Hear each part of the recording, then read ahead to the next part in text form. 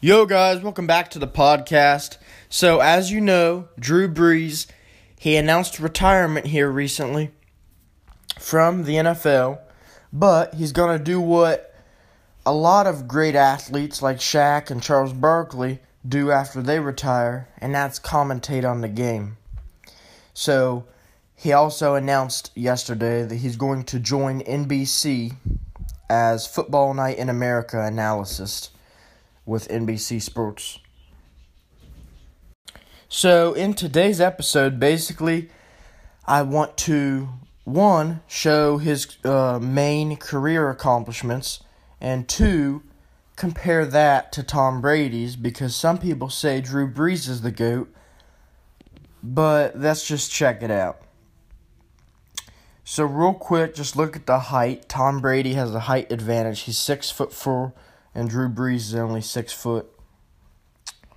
But now when you go to win percentage, Brady has a better playoff win percentage and regular season win percentage. Now on to the win percentage here.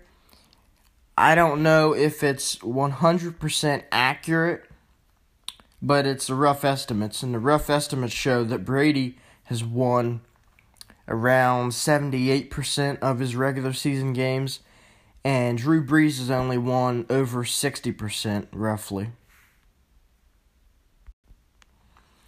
So here we have some career stats. So Brees does hold the all-time records for most passing yards, over 80,000, and most completions, with Brady in second place, 79,000 yards. I'm sure Brady's going to pass him in the near future. Brady does have the edge on Brees in passing touchdowns, though, and the most passing touchdowns in a career, while Brees is 10 behind him. And over their careers, they did kind of trade the lead back and forth when it comes to the passing touchdowns.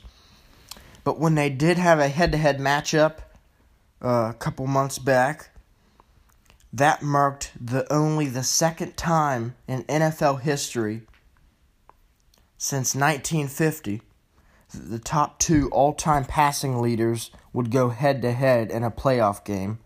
And the first came in 1998 when the Broncos defeated the Dolphins 38-3 en route to a second straight Super Bowl title. So here is Drew Brees' main career achievements. He's been a Super Bowl champ and Super Bowl MVP. He's the NFL's all-time passing leader. He's got the most career completions, second most passing touchdowns, 13-time Pro Bowler, which is less than Brady's, 5-time All-Pro, 2-time Offensive Player of the Year, 7-time passing yards leader, 4-time passing touchdown leader, and he's also got the most 5,000 passing yard seasons. So, basically, overall, Drew Brees, he definitely deserves to be in the Hall of Fame. He's had a great career, but I don't think he's the GOAT. I don't think he has really surpassed Brady, and Brady's still playing, keep in mind. But it hasn't always been super fair either, because I believe Brady had better teammates. He's had a better coach.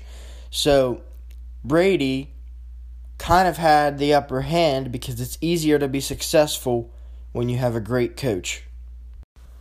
And yeah, like there's little minor achievements that Brees has better than Brady and Brady has better than Brees, just little things. But when it comes to the big stuff, people match winning and greatness with championships. So Brady easily won that category. He's got 7 Super Bowl wins. So another side note that I don't think many people actually know about is Brady, not only does he have 7 Super Bowl wins, but he has more wins than any NFL franchise. He has 7. The Patriots have 6. He gave them all 6. The Steelers have 6. The Cowboys have 5. and the list goes down from there. So, thanks for listening to today's podcast here on Spotify. Yes, Drew Brees had a great career.